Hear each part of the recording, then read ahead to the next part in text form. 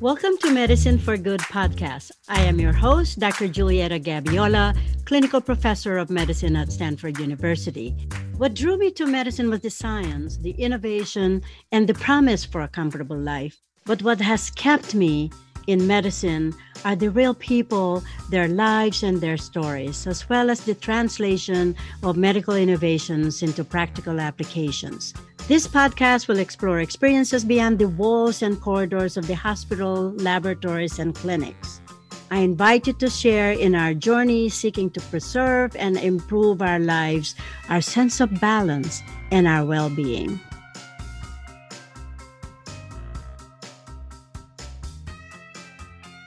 Welcome back to Medicine for Good podcast, and thank you for all your downloads.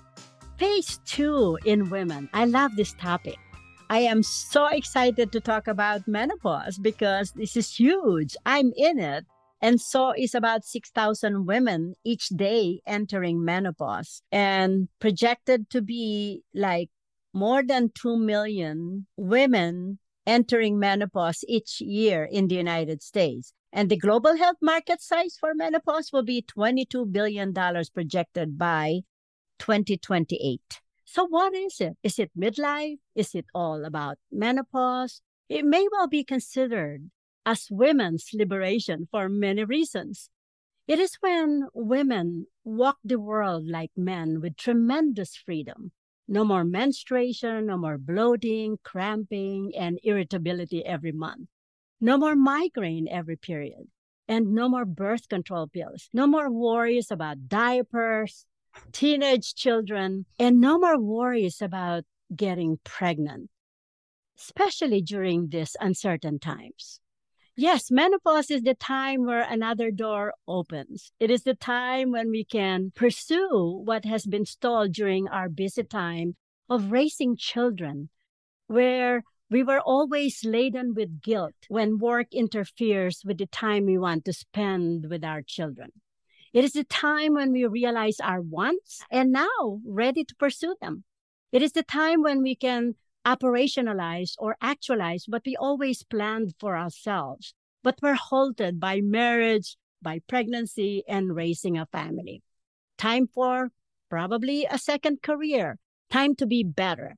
So menopause, despite all its consequences, should not be viewed as a midlife crisis.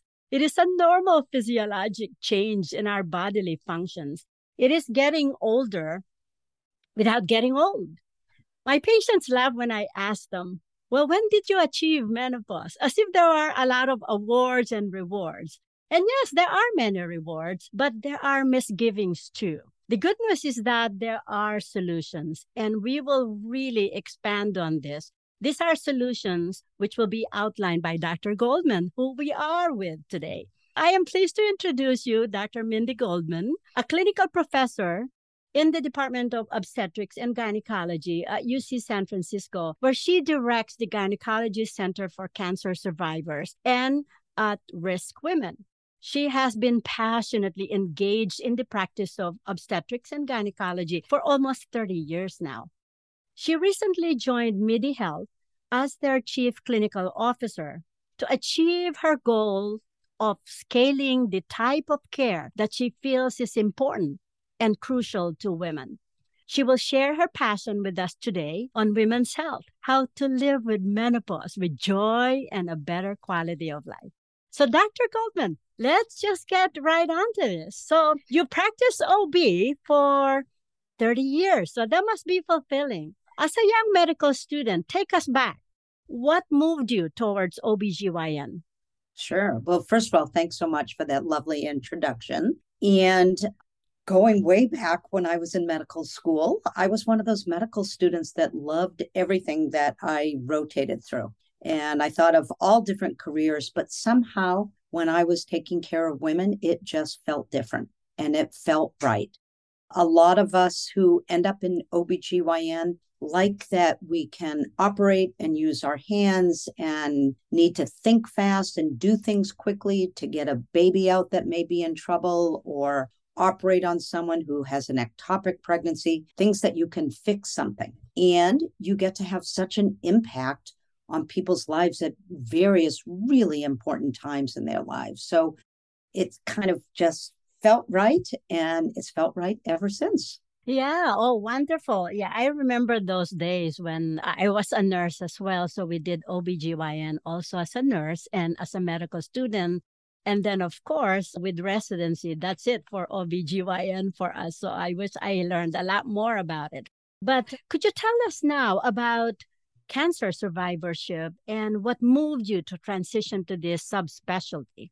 Sure. So my interest was actually always education, and I was lucky enough to be asked to join our faculty at UCSF and was probably on track to do more residency education when I was really impacted by my closest friend getting breast cancer at a very young age.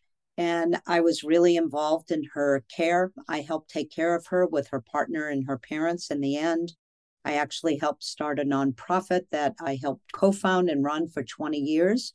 She died at home with myself, her partner, and her parents. And after that really intense experience of helping care for her, I decided I wanted to shift my career and do more for cancer survivors. And at the time, one of the problems with our cancer center was for most women, they didn't have my friend's experience, and more people were living with cancer, and they were having a tough time getting new people in. And I was all of a sudden coming along saying, hey, I want to do more with cancer survivors and work with the surgeons and oncologists and learn about this care. And so I ended up joining our cancer center at UCSF to learn more about how to provide follow-up care. And what started happening was people would say, hey, this woman was thrown into menopause from chemotherapy. How do we take care of her? Or she's having bleeding issues on tamoxifen, or she needs to know what's a safe form of contraception. And I look in the literature and went, oh my gosh, there is nothing out there. This is back in the early 2000s. And fast forward now 20 years, that I feel very lucky to have been able to sort of help develop a field that I sort of think bridges gynecology and breast oncology. And as I've done that, I also realized that many other cancer survivors have similar issues. If you're thrown into menopause from chemotherapy, from leukemia or lymphoma, menopause is still menopause. Treatment options may be different, but it's important to know how to treat that. So I feel very lucky that I've been able to both help develop this field and really find a niche that is so incredibly satisfying, which is helping people who've had cancer live a better quality of life, and also seeing people who may be at high risk for cancer and helping them answer women's health questions about their lives. That must be fulfilling for you to be able to do that. What is the link to your nonprofit?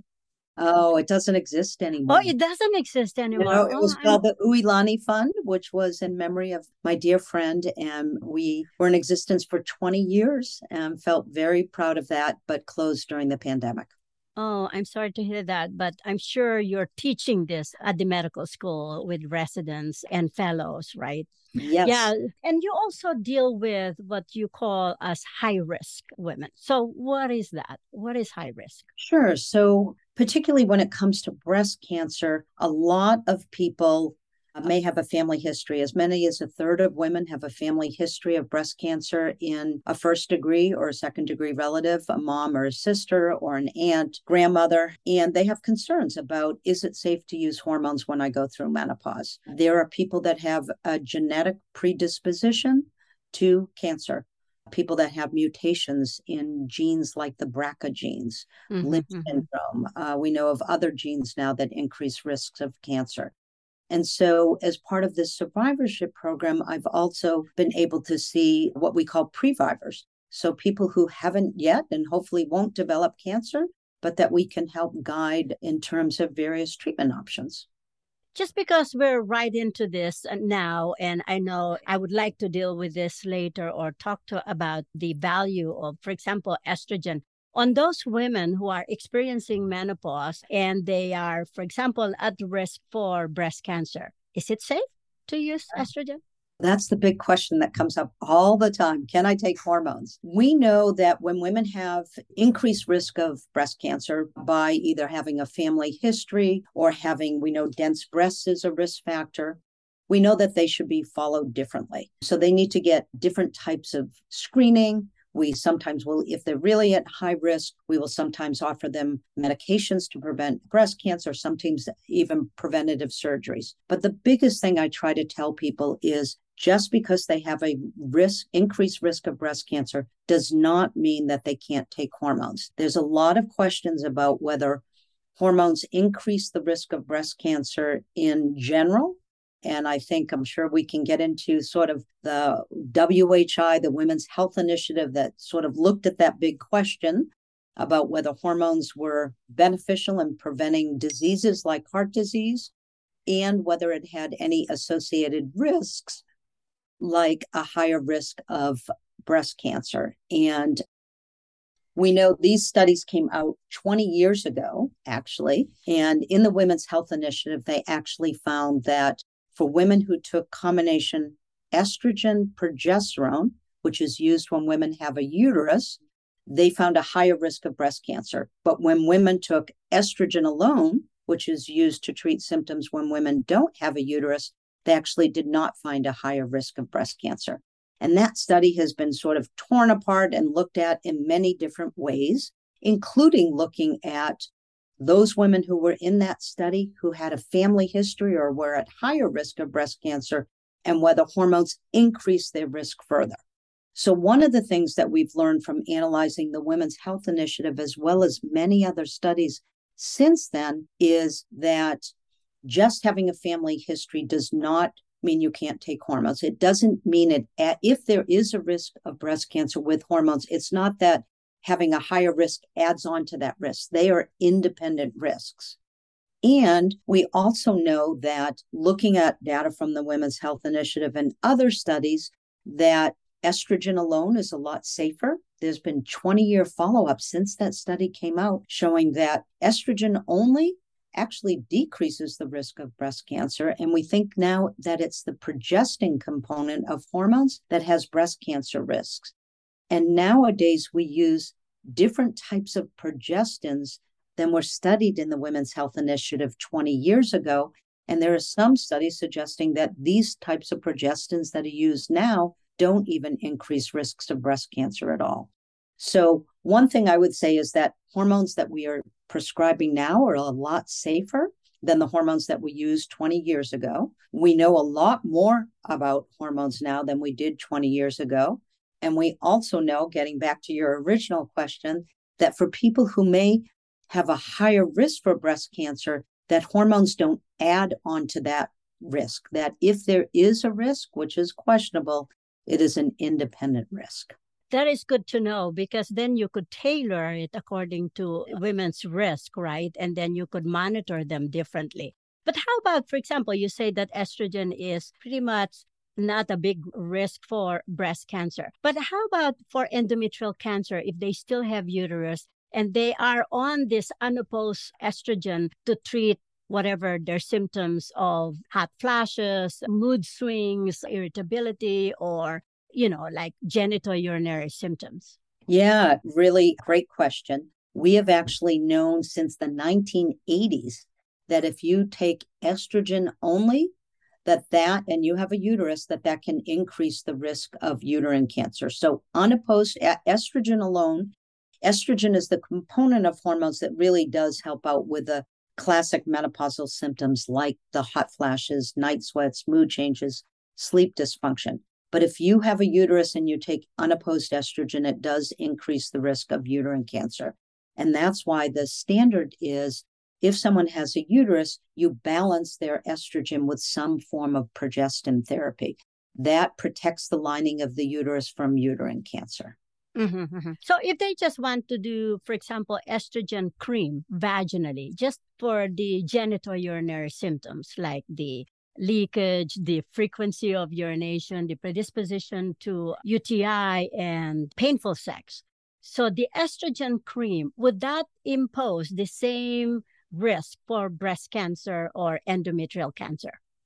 Okay, so let's talk about the different ways that you can use vaginal estrogen. One is a cream. There's a ring formulation and there is a suppository formulation. And we know that there are estrogen receptive tissue throughout the vagina, the outside vulvar tissue, and that when women go through menopause, many women can complain of various vaginal or vulvar symptoms. Vaginal dryness, pain with sex, urinary frequency, urinary urgency, sometimes increased infections, sometimes incontinence. And we also know that if someone has a vaginal complaint, that the current guidelines are if you're going to target them with hormones, you should target them with vaginal hormones and not systemic hormones. So, first of all, when we give people systemic hormones, which is typically a patch or a pill form of estrogen, that will help out with the hot flashes, the night sweats, mood changes, sleep difficulties, but that may not take care of the vaginal symptoms. So current guidelines are vaginal symptoms should be treated with vaginal hormones. And the benefits of vaginal hormones are that the hormones stay within the vagina with very little absorbed into the bloodstream. So we don't see higher risks of breast cancer from someone using vaginal forms of hormones. If someone has had breast cancer, there's certain formulations of vaginal hormones that we think are safer, specifically the ring form and the suppository forms, because in some studies that have actually looked at it in breast cancer survivors, those types of hormones are thought to stay locally in the vagina without absorption into the bloodstream. There's some concerns with the cream that in the typical doses that are used for menopausal women, that there may be some slight absorption into the bloodstream. So for breast cancer patients that have hormone-sensitive breast cancer, we tend to avoid the cream formulations. That is good to know, because previously, every woman who is a breast cancer survivor were so afraid to touch any formulation of hormones. So it's nice to know that women now could have a sex life, right? Mainly because that's usually the main issue is they don't enjoy sex anymore. Who wants to enjoy sex when you're in pain, right? So exactly. And I think one of the things that I try to counsel my cancer survivors is certainly we know they go through so much when they have cancer. People get surgery, they get radiation, they get chemotherapy, they get these hormonal therapies, and it has a huge effect on their well-being. But just having cancer and going through those treatments or being on these hormonal therapies does not mean that someone can't have a good quality of life, and doesn't mean that they can't have a good sex life too. Treatment options may be different. For example, we don't give hormone replacement therapy, HRT, to women who've had hormone positive breast cancer. But there are plenty of alternatives to treat some of their symptoms. And even though I mentioned we tend to not give vaginal cream to women who have had hormone receptor positive breast cancer, there are other forms of vaginal estrogen that we can give. And we actually can use the creams for tiny amounts applied to the outside if they're getting tears in their outside vulvar skin. Sometimes a little bit of cream rubbed into that area can be very, very helpful. So the biggest take home that I really try to impress upon my patients is don't feel like you have to suffer. Don't feel like there aren't options. There are many things that you can do to maintain a good quality of life. that is wonderful to know. So we don't have to suffer in silence. I mean, menopause is such a destabilizing time in a woman's life. And it is like women are living longer, and a third of our entire life will be experienced during menopause or postmenopausal state. So, and it's during that time that we have like unwanted or wanted affairs, cooling off of our relationship, potential for divorce, the emptiness syndromes. We suffer a lot already just going through menopause, right? So it's nice to know that we have so many options for different particular symptoms depending on severity and importance to the women. So we already jumped into the menopause. We started on the hot flashes, but let's go back. What are the statistics on menopause? Yeah. Well, let's talk even. And how do you define it? Yeah. I was just going to say, let's talk a little bit about what perimenopause is, because that I get a lot of questions about, and what is menopause. So perimenopause is the months or years preceding menopause, during which time a woman can experience some of the same symptoms that they do during menopause, like hot flashes or night sweats or sleep difficulties, but it's a confusing time because their ovaries are still working, so they can still be having menstrual cycles. Oftentimes their periods get irregular, but they get confused because they may not realize that some of their symptoms are related to their hormones changing. Now, interestingly, the average length of time of the perimenopause is actually 4 to 6 years. So by the time someone, and the average age of menopause is 51. So that means by the early 40s, most women are already starting to be in the perimenopause and may be experiencing some of these symptoms. Menopause, the definition of that is a year without periods. And so that's really important because if a woman has a uterus and she goes a year without periods and all of a sudden she starts to bleed, that's important because it is something that should be evaluated. Average age of menopause in the US is 51. This is interesting because I remembered, like as an attending, when our medical students present a case like a 42-year-old woman feeling hot and having night sweats and chills at nighttime. So their differential diagnosis is lymphoma, infection, autoimmune disorders, but never menopause. And it's so interesting. But then perhaps What are the zebras and not the most common thing? that is right. And of course, these are presented by men, right? So they probably don't know what we go through as women. That is so interesting. So we talked about the most important thing, like you said, hot flashes is what we call vasomotor symptoms, where these hot flashes can be occurring throughout the day. They are transient, lasting maybe a few minutes, but they could also happen at nighttime and can interfere with sleep. So the treatment of that is what? Estrogen? Well, let's talk about all these symptoms and what we see in menopause. By far, those are the most common menopausal symptoms, and they do often disrupt people's sleep. We do know that many women during menopause have sleep dysfunction that may not be related to hot flashes or night sweats, but we also know that hot flashes and night sweats are a common cause of sleep dysfunction. So for many people, for most women, hormone therapy is a really good option. We talked a little bit about the Women's Health Initiative before, but I think and I mentioned that we know a lot more about hormones now than we did 20 years ago. And what we know is women that are within 10 years of the onset of menopause, that the benefits of hormones outweigh the risks. So those benefits are in treating those symptoms like the bothersome hot flashes, the sleep dysfunction, but we also know that there are health benefits. We know that after menopause, the risk of heart disease goes up in women, and that's, as you know, that's the number one cause of death. And hormones started within the first 10 years of menopause actually have cardiovascular benefits. There's also some suggestion that using hormones may decrease all-cause mortality, so decrease the risk of dying of anything. It helps out with bone loss. And so there's a lot of health benefits by starting people early.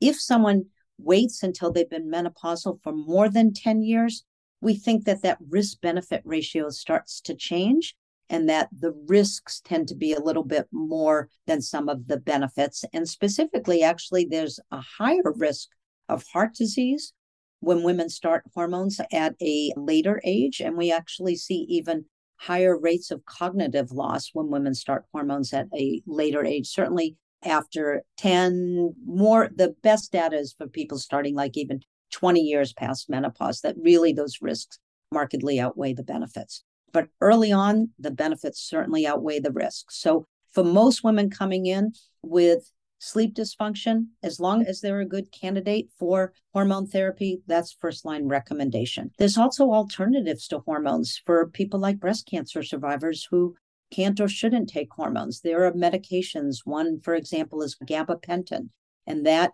often in high doses is used for treating neuropathic pain, sort of nerve-related pain, but in low doses can modify hot flashes and actually cause some sedation. And then there's also a lot of lifestyle things. I mentioned, I'm working now at MIDI Health, which is a digital health platform that's focused in perimenopause and menopause, and we lean really heavily into lifestyle modifications. There are many things that people can do to improve their sleep. Simple thing is making sure that you have at least 3 hours from eating dinner till when you go to bed with nothing to eat or drink. The benefits of that are it allows your body to metabolize food better, which helps out with your sleep. If you give yourself a big caloric load before bed, when your body metabolizes that, it can give off heat, and that can worsen nighttime hot flashes and night sweats. And so in not eating, you may help out with some of those bothersome symptoms. And it also helps with weight. And we know that weight is another big problem that people will oftentimes come in complaining of during the menopause. We know that estrogen affects glucose metabolism. We see an average of a 5-pound weight gain in the immediate years after menopause. We see fat shifting. It changes the hip to body fat ratio in the hip to abdomen. So there's a lot of changes that can happen at the time of menopause that aren't just like the classic symptoms that people come in asking about treatment. And so I think one of the things that's also really important is just talking to people about their overall health as they age, their cardiovascular health, their bone health, their cognition, their weight.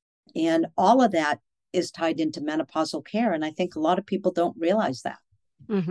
I know. I mean, I remembered when I went through menopause, the extreme fatigue with someone who has all the time this 200% energy. I was so extremely fatigued. My sleep was really, really off.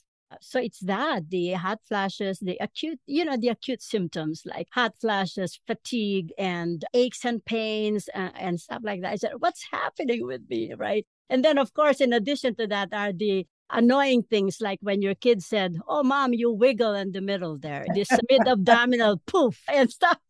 And then what's the worrisome one is the, of course, forgetfulness, the brain fog that women experiences, and they're worried about early onset of dementia. What would you advise those people who are so worried about it because they can't find the right words for terms and stuff like that? So what would you tell them? Yeah, that's a really good question. So I think a lot of people that experience the brain fog are really worried about Alzheimer's. And I think one of the things to realize is although certainly cognitive loss is something very important to diagnose, for the vast majority of women coming in with these brain fog issues, it's not something like early dementia or subsequent development of Alzheimer's. And we know that there are many things that play into brain fog. I think there's a lot of lifestyle things that people should focus on that can actually really help out with their brain fog. Making sure they're getting regular cardiovascular exercise, decreasing stress, whatever ways that they can do that, whether that's with mindfulness, things like yoga, various ways that people can work on decreasing stress, because we know that stress can affect our overall well-being. It can affect our sleep, and sleep dysfunction can really affect brain fog. So one of the biggest things I find when someone's coming in with brain fog is I really dive deep into what's their sleep like. How many hours of sleep are they getting? Do they have trouble falling asleep? Do they wake up in the night? Do they wake up feeling rested? And I really try to work on many of the sleep hygiene things that we talk about to improve people's sleep.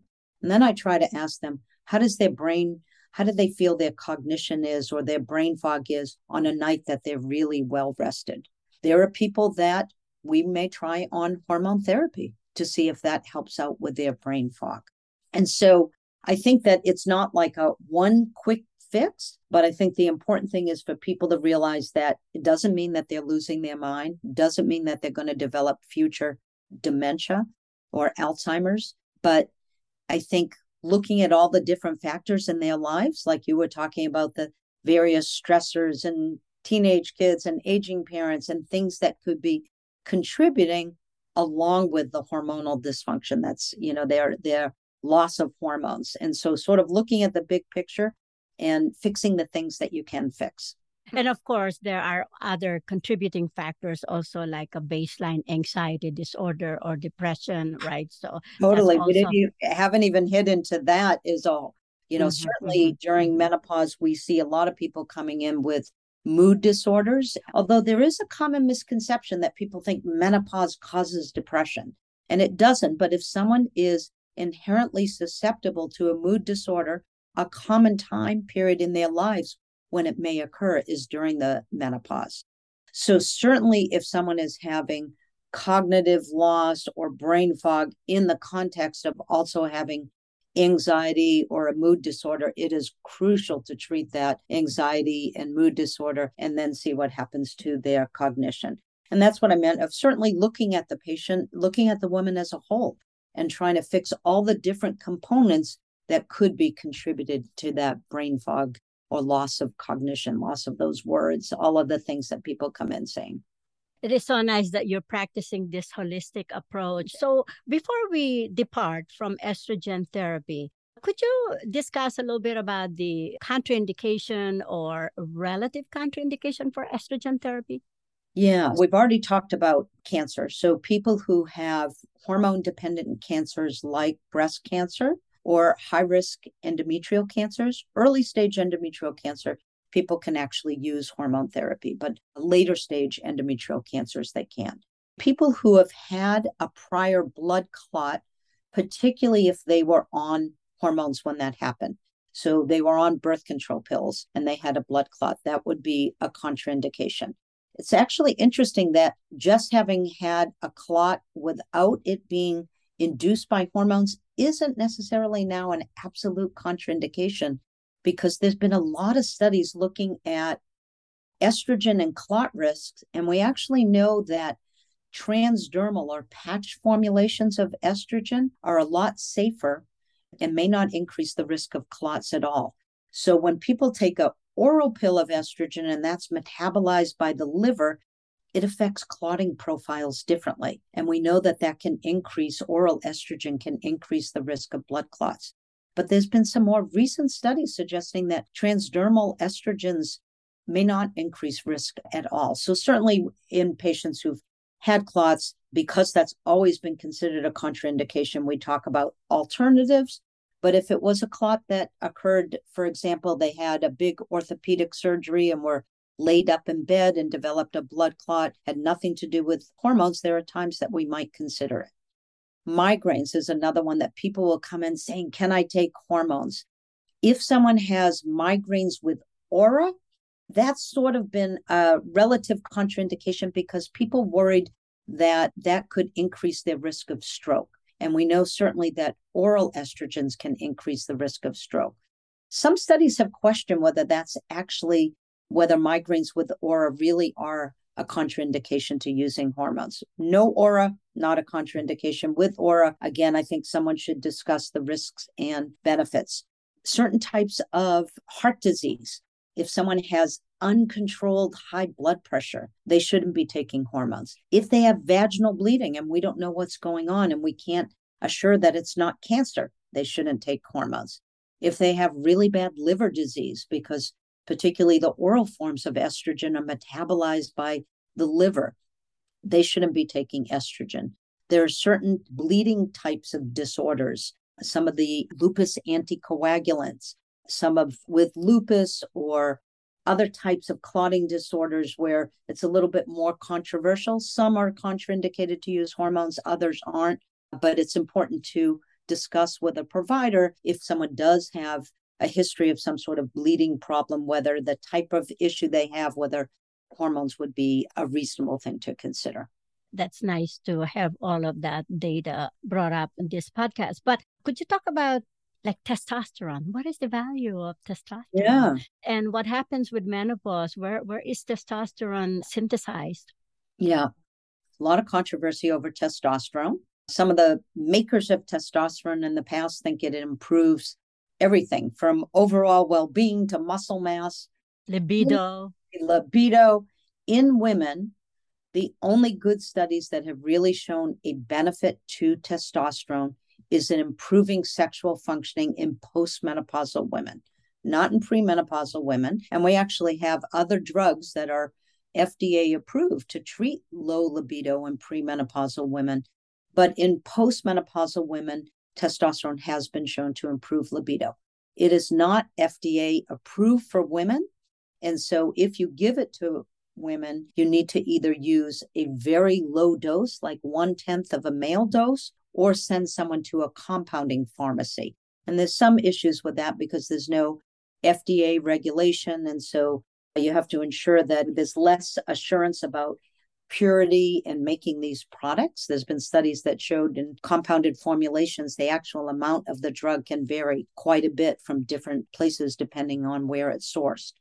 There's also a misconception that testosterone levels affect someone's well-being or their libido, meaning you can find someone who has low testosterone, has completely normal sexual functioning, and just the opposite. So when you're treating someone, you don't want to treat based on a level, you want to treat based on their symptom. But again, the only time that I would consider using it is in postmenopausal women complaining of sexual dysfunction. But in general, we try to treat the dryness first, because if it hurts to be touched or have penetration, that's going to set something up of who wants to do something painful. Once you treat that, then we sometimes will look at testosterone. Mm-hmm, mm-hmm. So you talked about compounding pharmacy, right? Where are they? I mean, we always have difficulty figuring out where is this compounding, this pharmacy who would do all of this compounded formulation. Yeah, there are different compounding pharmacies in different communities.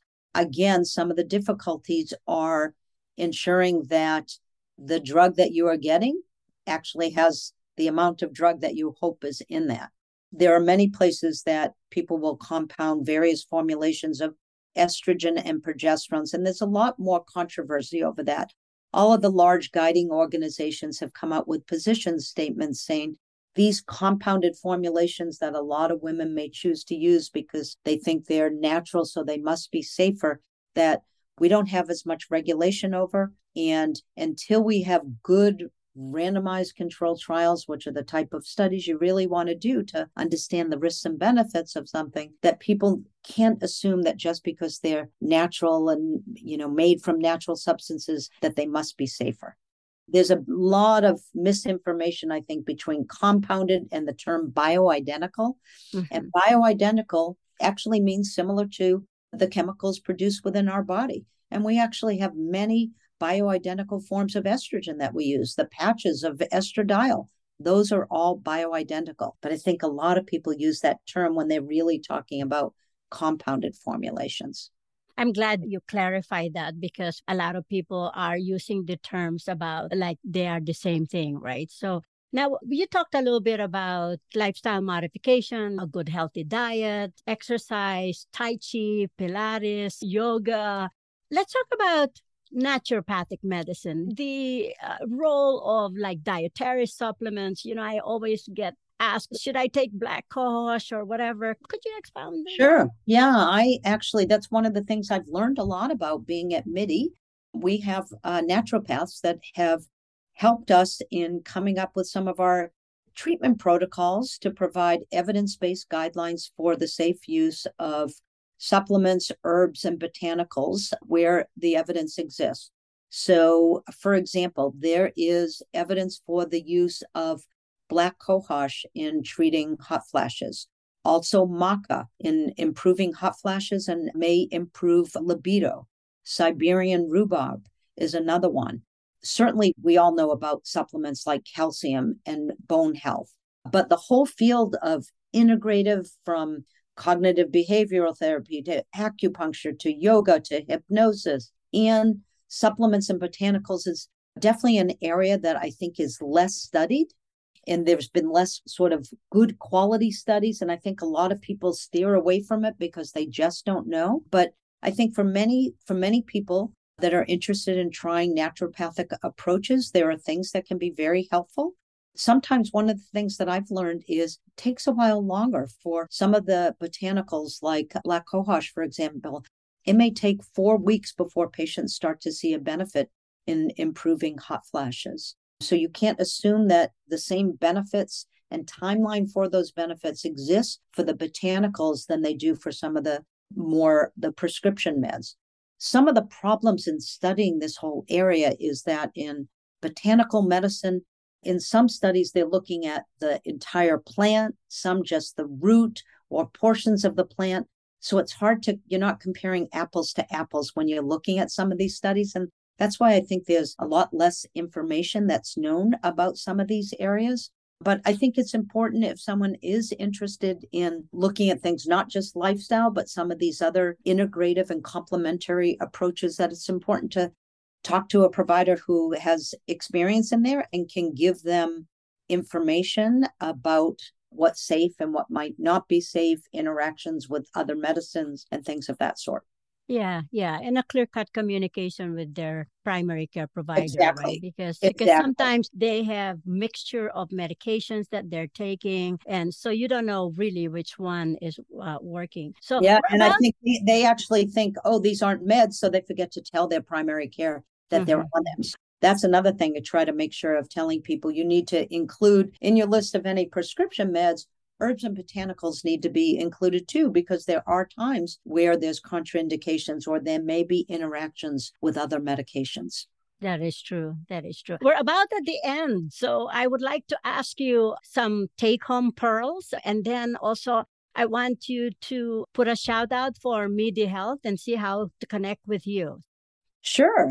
I think in terms of take-home pearls, I want people to realize that of all the misconceptions that people have about hormones out there, for the vast majority of women who are within 10 years of menopause, that the benefits of hormones outweigh the risks, and that the types of hormones we are using now compared to 20 years ago are a lot safer. We individualize, and people do not have to feel like they have to suffer with menopause. I want them to realize that there's alternatives to hormones. There's lifestyles, there's integrative, there's botanicals and herbs, all things that can help out in managing people's menopausal symptoms. In terms of shout out to Midi, I'm very proud to be a part of Midi Health. It, as I mentioned, is a telehealth platform. We do telehealth visits focused in perimenopause, menopause. We do sort of primary care light. We do obesity management, weight management. We help manage bone health, skin and hair. We're developing protocols for longevity. We do sexual dysfunction, anxiety, mood disorders, brain fog. We work with people's existing primary care providers. We're not trying to take people from their doctors. If they don't have a provider, we try to make sure they get reestablished, help get them up to date with all their healthcare maintenance. We can send them for blood work and mammograms and refer for pap smears and colonoscopies and bone densities. And we can help manage them before they may need to get into a specialist, or maybe manage them and keep them from having to get into a specialist. I'm particularly going to be helping them launch a cancer survivorship platform. We take all major insurers, not yet Medi-Cal and Medicare, but we're working towards that. I know you've been at Stanford and we're working. We are actually a preferred provider. We will be a preferred provider for Stanford employees.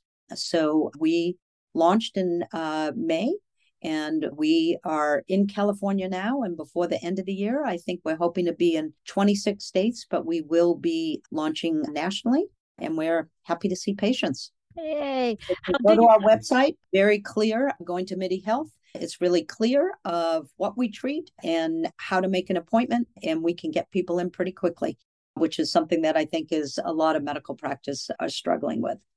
That is a big challenge for all of us. I'm in primary care, as you know. So thank you so much, Mindy. To know more about Midi Health, please look up joinmidi.com. Midi is spelled M-I-D-I, joinmidi.com. There you go. Yeah. Thank you so much, Mindy. Appreciate it. Thanks so much for having me. Happy to be here. Bye-bye. Bye-bye. Thank you so much for listening to Medicine for Good podcast. If you enjoyed the show, please share with family and friends. Rate and review us on iTunes, Spotify, Amazon, Acast, and YouTube. Follow me on social media at Dr. Jet on Twitter and Facebook. Meanwhile, stay safe, stay well, and stay connected. See you on our next episode.